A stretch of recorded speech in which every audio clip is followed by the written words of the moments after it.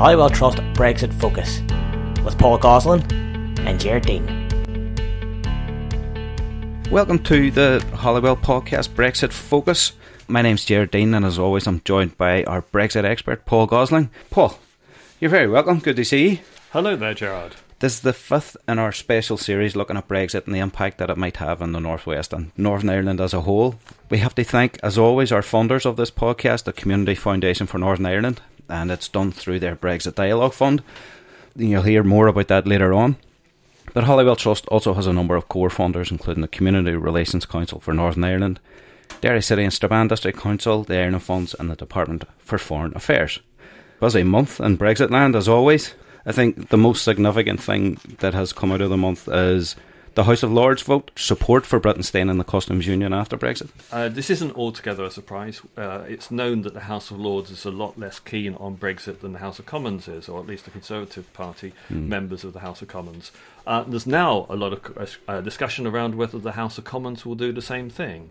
This week there is a vote which doesn't particularly influence anything, but there is another vote coming along soon after, which is important. Now, there were suggestions over the weekend that Theresa May had given out hints, or her office had given out hints, that they wouldn't particularly worry if actually the House of Commons decided that it wanted to stay in the customs union.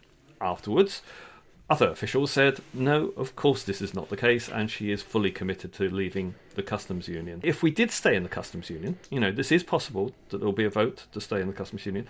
This would help to resolve some things in terms of the future of the Irish border. But we don't really have much clear idea about whether the House of Commons will vote to stay within the customs union. It would cause a big political row within the Conservative Party if that was the decision. And it was suggested by Theresa May's office that, in fact, it would be a vote of confidence if that did happen. But as an old academic friend of mine, Professor Colin Talbot, has pointed out, because of the fixed-term Parliament legislation, there's no such thing anymore about a vote of confidence in the House of Commons. So actually what it might mean is that Theresa May would have to step down as Prime Minister, but it wouldn't actually be a constitutional crisis necessarily, and it wouldn't necessarily lead to a general election. Or a massive shift in policy direction either. Well, clearly if the House of Commons did vote to stay within the customs union, and this is quite possible, then that is actually a political ground shaker. So you mentioned the Irish border there. Daily Telegraph reported on Friday of last week that the EU Commission has rejected the British government's proposal in relation to the border out of hand. So where does this leave us now? Well, we've sort of got negotiation by rumour at the moment, because the European Commission obviously briefed somebody who briefed somebody else, and that led to the Daily Telegraph running a story saying the European Commission is rejecting out of hand all three options being put forward by the UK government in terms of dealing with the Irish border.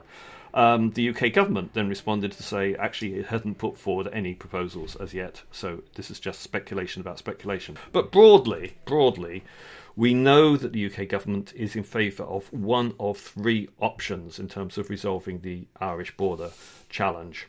The first of those is the idea of having electronic passport for goods going across the border.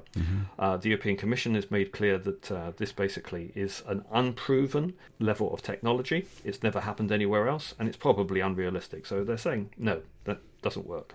The second idea that the UK government has put forward is what they call a customs partnership, where the UK would act on behalf of the European Union when, for example, goods were being transited through the UK from maybe Sligo going to maybe Berlin.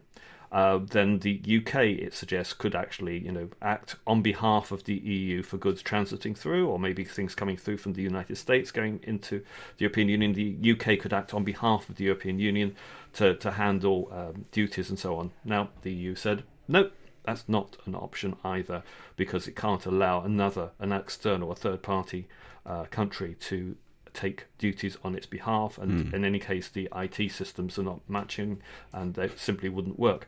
The third option that's been put forward by the UK government to the European Commission is the idea of regulatory alignment between basically the south of Ireland and the north of Ireland on agriculture and goods. And they're saying, well, that, the UK government says, well, if it comes to it, that will sort out the problem. The European Commission said, No, it doesn't, because that only covers agriculture and goods. And in any case, you would then need border controls between Northern Ireland and Great Britain. And that actually is not acceptable to the European Commission. I assume that because, as far as they're concerned, it wouldn't be under their control. If it's not under their control, then they can't trust the system. And I think the thing about that as well is it's against the DUP's wishes as well about placing any barriers between this island and the rest of Britain, if you like. Well, yes, this is true, except, of course, there are already barriers, control mechanisms between Northern Ireland and Great Britain. So, for example, there are separate regulatory regimes regarding some aspects of the food production process. So, actually, it wouldn't necessarily be, a fundamental change of arrangements. But, it seems to be ruled out anyway. Okay. And Simon Coveney, the Taoiseach, is keeping pressure on the UK government as well? That's right. He said that it's up to the UK government to come up with something that is realistic and achievable, and they need to get on and do it quickly. I mean, it is almost 2 years now since the Brexit vote, so really we need greater clarity about what's going on. UK Border Agency future seems to be in doubt, in particular in relation to a number of jobs. Well, that's right. The UK Border Agency, like some of the European Union countries, is increasing the number of people it's employing because of what's going to happen, whatever it is, after Brexit.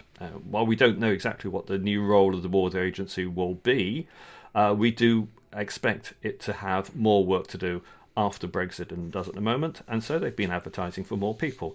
The original advert went out saying that you had to basically have a UK passport in order to apply, and also encourage people from the background of the security forces to apply. That caused a row because it meant that people who were born in Northern Ireland but chose to adopt Irish citizenship rather than UK citizenship, it appeared to suggest that they would not be eligible for these jobs. That process has now been halted, and basically the government is saying, "Oh, it was all a bureaucratic mistake, and it wasn't actually intended." So, let's see what happens. We don't know yet. Okay. The other thing, of course, that does need to be said, and we touch on this in the interviews later on, is that there's a lack of confidence now in the Border Agency and the Home Office and the Passport Agency because of all the things that have been happening to Caribbean people who arrived in the UK in the 1940s on the Windrush ship. Okay. And Jonathan Portes has been reviewing the Treasury's leaked analysis of Brexit impact, and none of it looks good. No, that's right. Jonathan Portes is, he's not well liked by Brexiteers, but he's a well-known individual. He's a leading academic. He was a senior government official in the past. And he's gone through all the Treasury papers that were sort of leaked out but not formally published about what their analysis was of the impact of Brexit. And however you look at it, he says, the economy is going to be damaged by what happens. If we join the European Economic Area, which is the situation that Norway and Switzerland are in, then basically government revenues fall by around £260 a week. 260 million? 260 million per week. If we go for a free trade agreement, if we get a free trade agreement, then actually the government revenues fall by about £875 million per week. Under the World Trade Organization rules, it could be £1.25 billion a week, per week, less government revenues. And if the government gets its preferred option of, something that's not off the shelf, but something specially negotiated, then government revenues fall by around £615 million a week. So it says the situation is pretty difficult.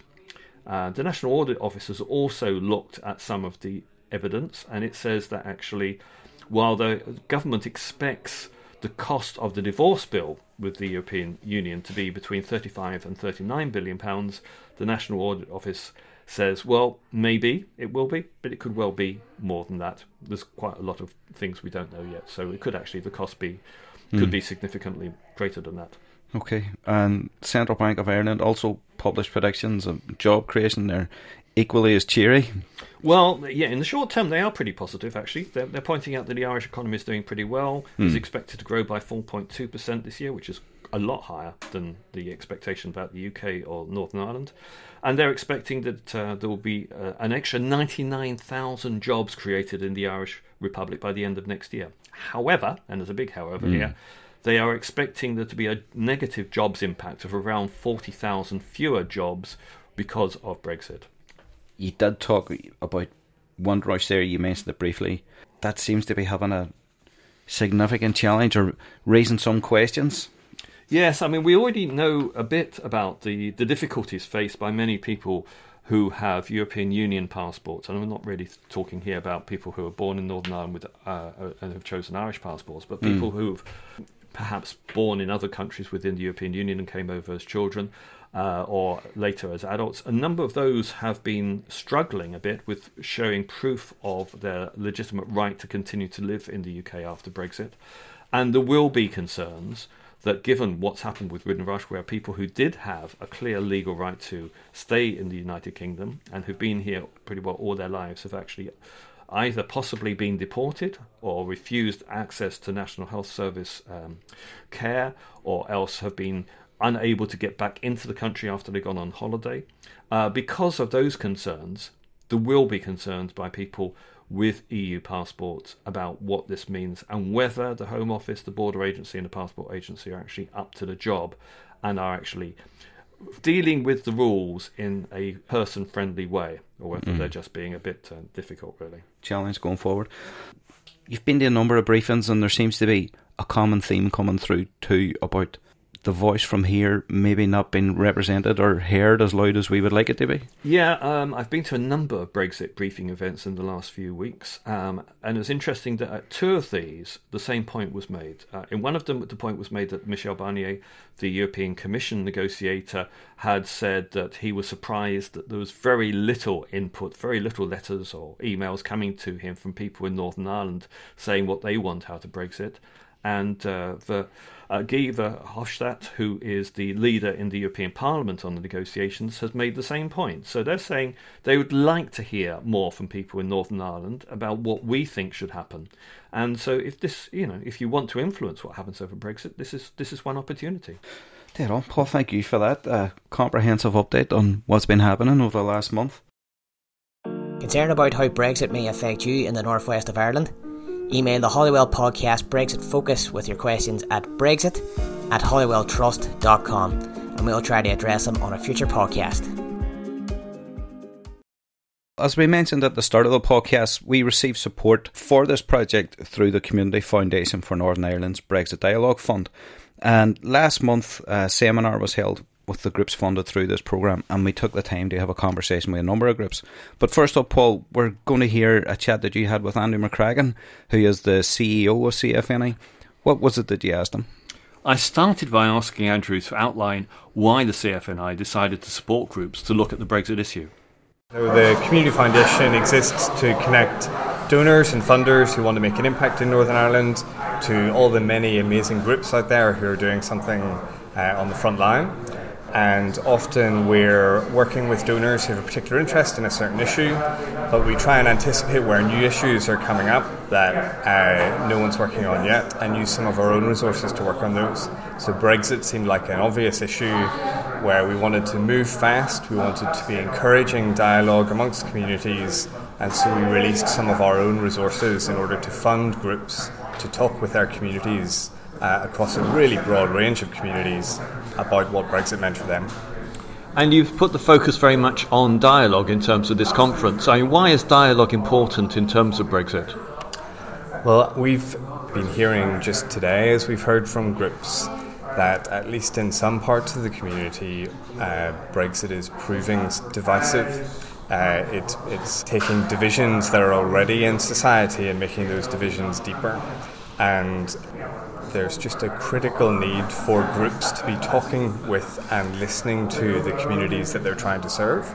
As a grant maker, an organisation who funds organisations to do something with their community, a fundamental principle for us is to be talking to and listening to the people that you're trying to serve. So with this Brexit Fund, we were encouraging our grantees to do that on that particular issue.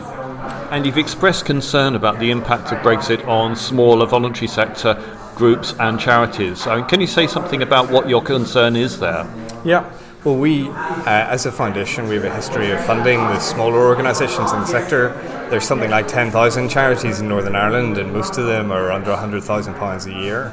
And they play a vital role in being some of the glue that stitches community together on a street-by-street basis or on an estate-by-estate basis.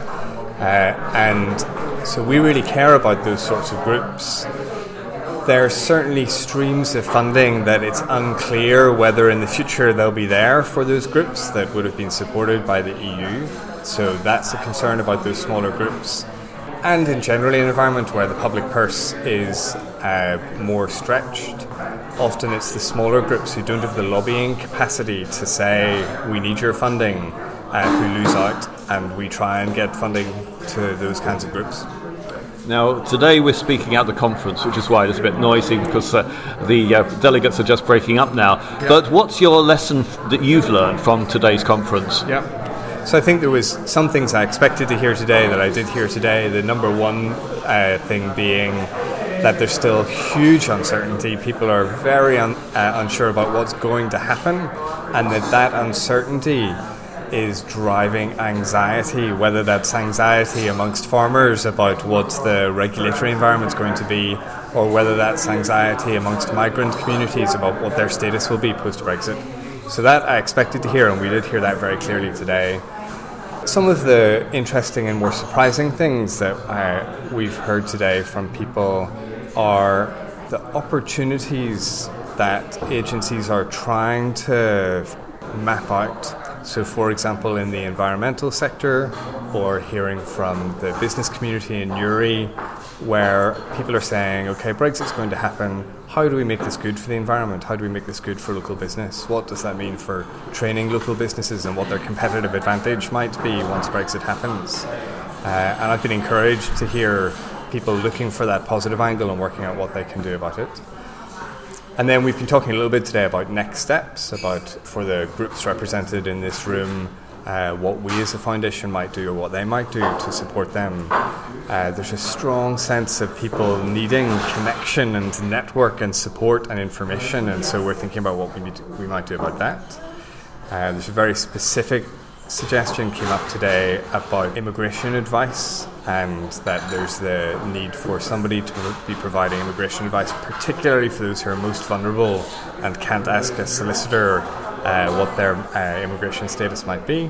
And there's a lot of aspirations to be providing clearer information, and maybe 5 or 6 of the organisations in the room were talking about websites and other ways that they can provide information. And so I'm left thinking about what we could do to help that clear information provision. Which in a sense underlines the role of the community sector, which is basically to make things either better or at least as good as they can be, whatever the circumstances. Yes, that's a pretty good description of what it's there to do. I'm really inspired in my job by seeing local people coming together to try and make their environment and lives better, and the foundation's there to find people doing that and to support them to do it, and hopefully today has helped us to do that as well. Andrew McCracken, Chief Executive of CFNI, thank you very much indeed.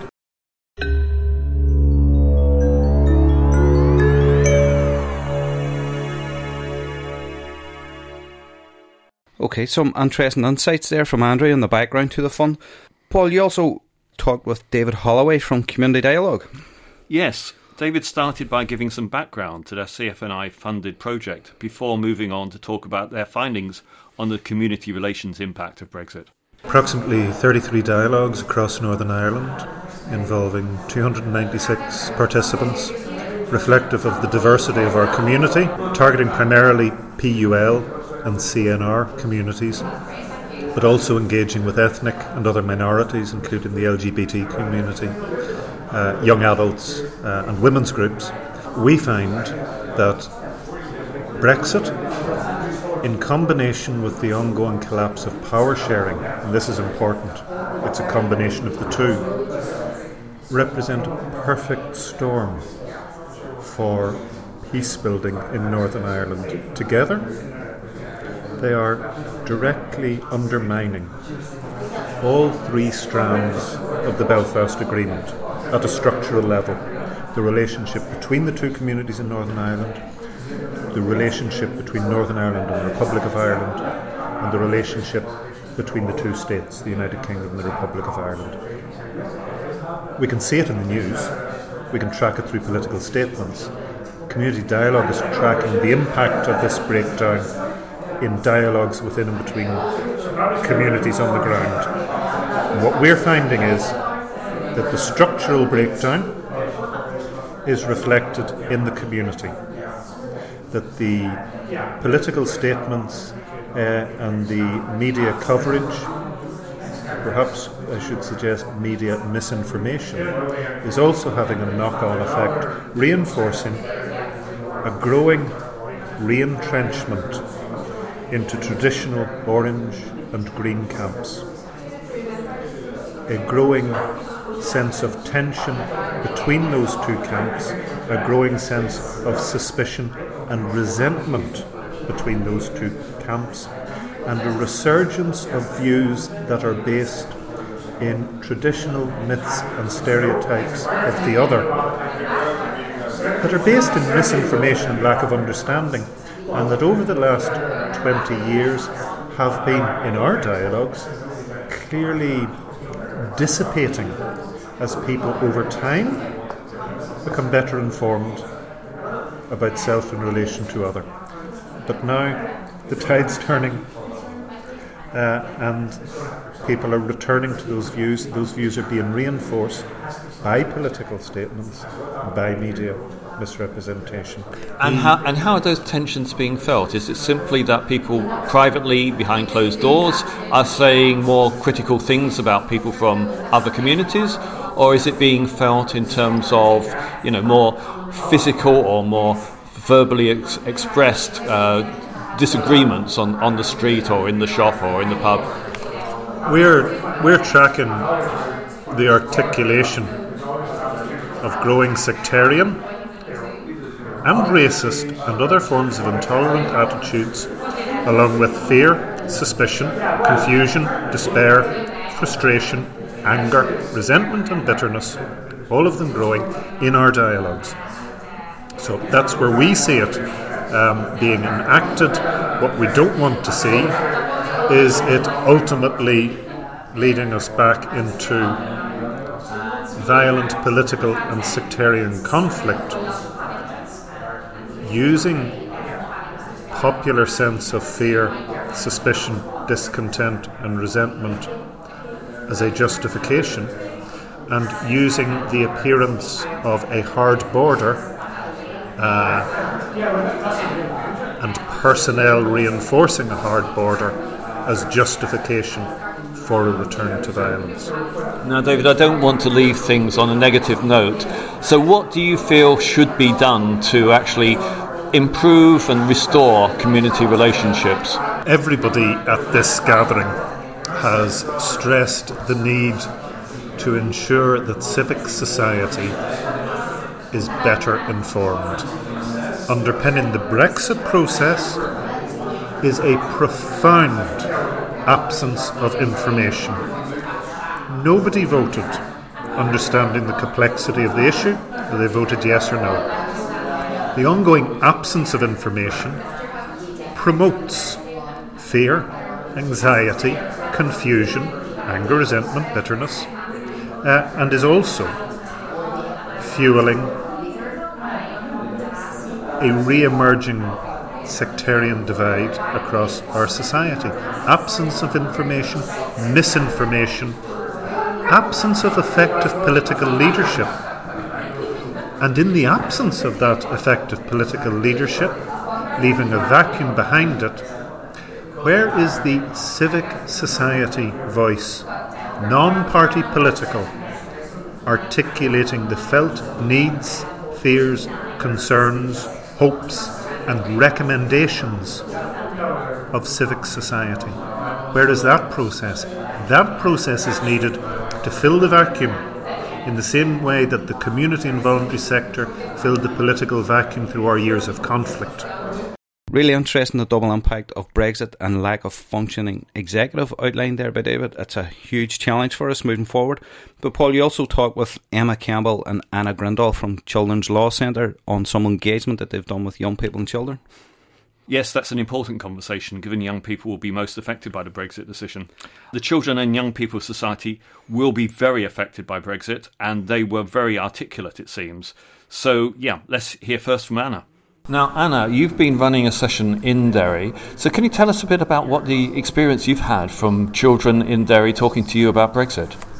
Okay, it was a really nice session because we just opened it up to youth groups that were interested, and 2 youth groups came forward and they came together for an evening.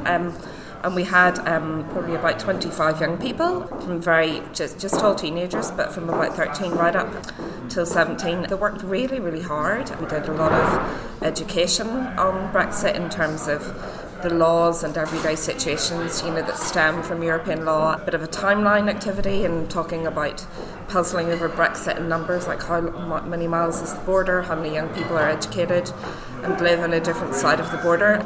Really hard-working young people, and then in the afternoon we did a rotational scenario-based thing where the young people talked about the difference between a hard border and a soft border, what it meant for young people, also cross-border education and what that would mean, and it was really relevant to young people because they were able to say, well, that's my friend that's in my school, and talk about what that meant. We also talked So there's a lot of concern by people that were perhaps living on one side of the border and going to the school or college on the other side of the border. Yeah, they were saying, well, we have to take our passports to school, but am I going to be late to school because I'm going to be queuing up at the border? Will I be able to get through? And a lot of these, I guess, scenarios were very imagined, but they talked about this more, and they talked about the immediate, well, I need a passport to get to school, but then it began to become a lot more personal because they were like, well, if I change school, how's that going to affect all my friendships that I've developed? Generally, we talked to 9 groups of young people throughout Northern Ireland, and the issue of their citizenship rights when we leave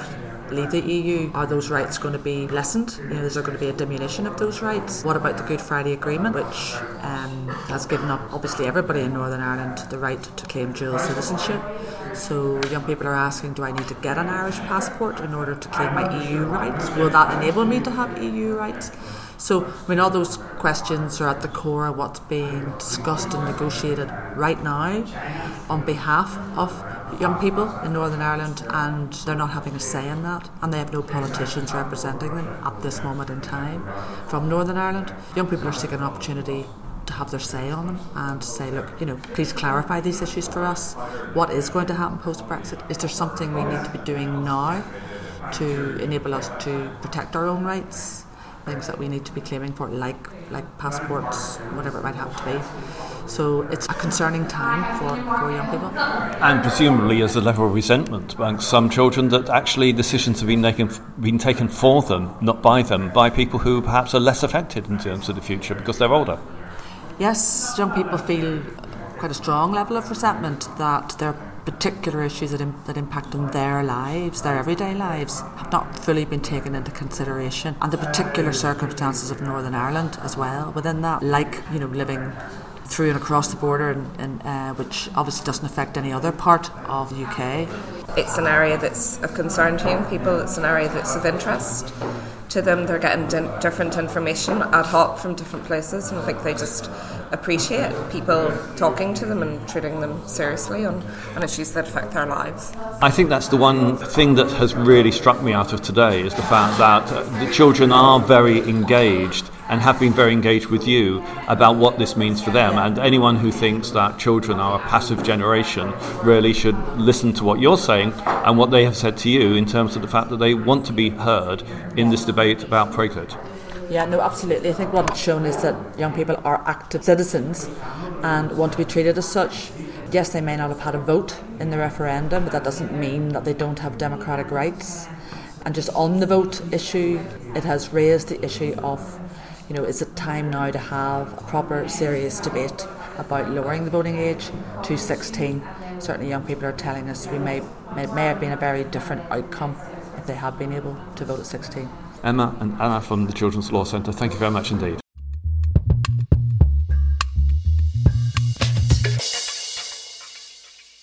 We went to another conference recently as well. We went to the Brexit and the Good Friday Agreement conference that was organised by the Northern Ireland Council for Racial Equality.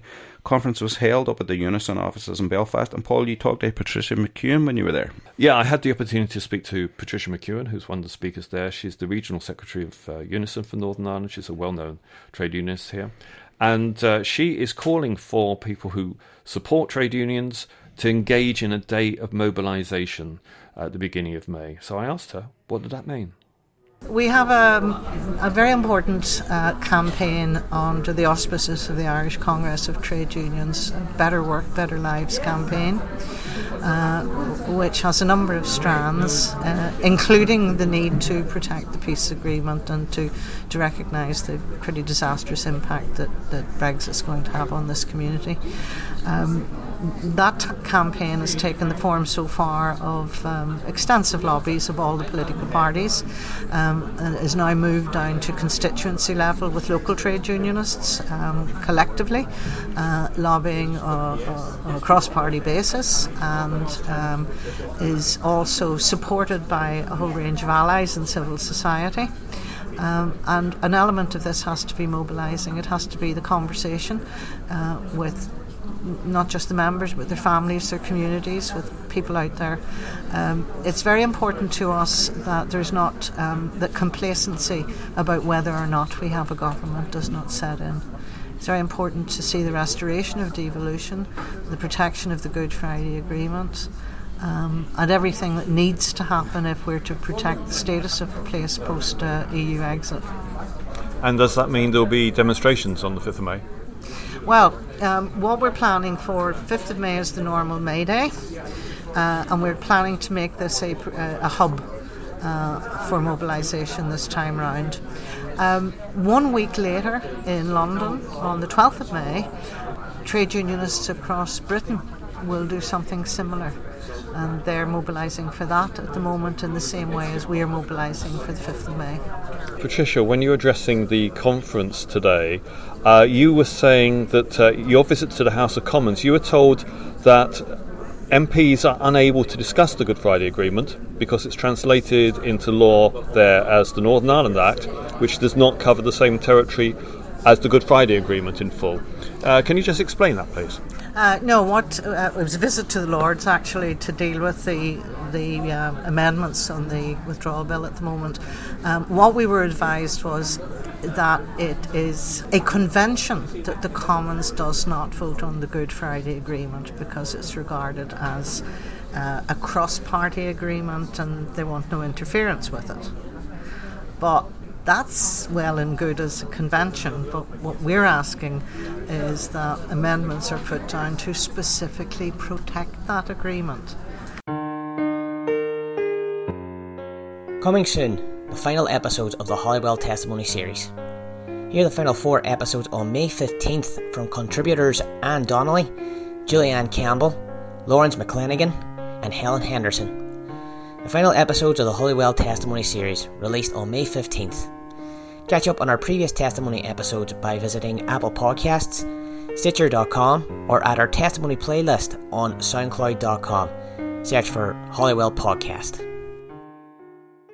We've had a couple of themes coming up from listeners that you were able to address through a couple of interviews as well, held at the same conference. That's right. We've done the listeners' questions a bit differently this month. Rather than me trying to answer them, we've gone to some experts that we bumped into in one of the conferences and asked them about some of the issues that have been raised with us by listeners. One of those is about the European Health Insurance Card, the piece of paper, what used to be called the EAT 111, that you took around to European Union countries. So if you're on holiday and fell ill, you could get free healthcare.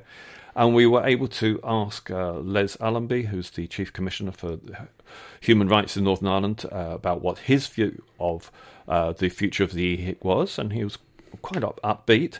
The UK government's position on this is that they want to retain EHIC, but that is still to be finalised. I suspect that's one of the areas where the EU27 and the UK will come together. The UK has a real interest in something like 1.3 million citizens who live elsewhere in the EU being protected, as well as those who move temporarily, go on holiday, and by the same token, the EU has an interest in that their own holidaymakers who arrive in the UK being protected. So my best guess is that that's one of the areas that in relative terms will be easier to resolve, and I suspect we will retain the EHIC kind of arrangements beyond the UK government leaving the EU. I think this one is a UK solution rather than a Northern Irish solution. But there are some really interesting issues where Northern Ireland is at play because of the fact that it has a land border with Ireland, which don't apply to the rest of the UK. So we've got to look at some of the cross-border issues as very specific Northern Ireland issues, and others that will be resolved as part of the wider UK set of discussions and negotiations. By which you really mean the things relating to people who work on one side of the border and live the other side? Absolutely. We've just seen the resolution of an issue about your entitlement to use childcare facilities in Ireland and still claim help in your tax credits and your universal credit. There are very, very few people who are on low pay who commute from London to Paris. We know there are large numbers of people who commute from Derry to Donegal, Fermanagh to Cavan, Armagh to Monaghan. So there are some issues that are very Northern Irish specific. We also spoke to Bernard Ryan, who's the Professor of Migration Law at the University of Leicester, about the rights of Irish people in the United Kingdom after Brexit. I think it's important to say that Irish citizens do not have a clear status in British immigration law at present, despite the statements of the British government to the country. So there is a legislative gap there, and at some point it's going to need to be filled, let's say around the time that the free movement of persons regime comes to an end. Now, when that happens, there will be a difficult issue arising, I think, as to whether Irish citizens from Northern Ireland, who of course are protected by the Good Friday Agreement, whether they will get a different and better status than Irish citizens from elsewhere. If not, all Irish citizens will effectively have to be equated fully with British citizens at that point. So there's a difficult choice to be made around that. But the important thing is just to say that it's not in the law at present. There is no specific protection for Irish citizens in British immigration law at the moment. As well as that, there have been concerns about the Windrush immigrants and the way that they've been treated by the Home Office and the Passport Agency and the Border Agency.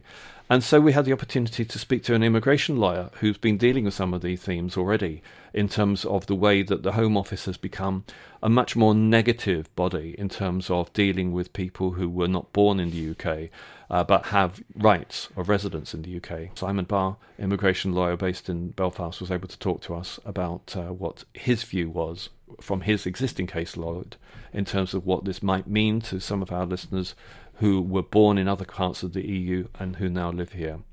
I've been dealing with a case in recent months where a legitimate migrant who had appropriate status, was working in the UK in a professional role, actually had his leave curtailed by email. So the email went into his spam box. He'd never ever had an email from the Home Office before. Obviously, whatever server he was using detected it as suspicious and went into the spam.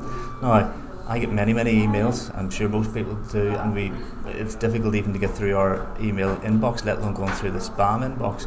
Now, the consequences of him not getting the email were that he actually got a letter by post from the Home Office saying he had to report. His leave had been curtailed. He contacted me, wanted to know if he could continue to work. I said, certainly not, you have to stop work immediately. And we were making various representations on his behalf. However, I'm also subsequently aware that the Home Office have sort of immediately issued a £10,000 fine to his employer. Now, obviously, the employer knew that he had a visa. They aren't going to get an email from the Home Office whenever the employee's leave has been curtailed, but as a result of the employee not getting the email and continuing to work, ignorantly continuing because he didn't get the email, he wasn't ignorant of the curtailment, the employer now has to appeal this £10,000 fine, and unless they have their paperwork all in order, they will be having to pay that fine. And in fact, in some cases now, businesses can be shut down on the basis of not having the correct paperwork and not having done the checks, but the person had leave to remain for another 6 months, so the employer wasn't at the stage where they even needed to carry out a further check. It goes even beyond the UK. Throughout the European Union, there are still many years after free movement rights are supposed to be entrenched in law, there's still other countries applying them incorrectly, and that extends to the Republic of Ireland. With the cross-border worker situation that we have, there's many people that occasions will be working in one side of the border or another. I've had a client came to me within recent months, who essentially was required to leave the Republic of Ireland because he wouldn't agree to registering his taxi, which he used for his profession in Londonderry. He wouldn't agree to registering that in Donegal. They were going to seize the taxi and impose the vehicle registration tax and so forth, and they wanted him to insure it in the Republic of Ireland, which essentially would have destroyed his work in Londonderry. I don't believe he would have been able to operate the taxi anyway if it wasn't properly licensed in the UK. So they refused his wider family health care, and the authorities there essentially told him to go back to Britain. And he's now back to Britain. His family members are not European nationals, but he would be a naturalised British citizen, and they didn't want him and his family to be living in the Republic of Ireland. So it would be easy for me to criticise the UK Home Office all the time, but I do know not just the Irish National Immigration Service, but also the other European authorities are reluctant to give full implementation of the treaty rights. Now, it was mentioned at the conference we were at this morning, and the term which was used was racialisation of free movement of workers, and I think that's a notion that we do need to accept. Concerned about how Brexit may affect you in the northwest of Ireland? Email the Holywell Podcast Brexit Focus with your questions at brexit@holywelltrust.com, and we'll try to address them on a future podcast. That's the end of the podcast. Thank you all for listening, and remember to share with your friends, like and subscribe as usual.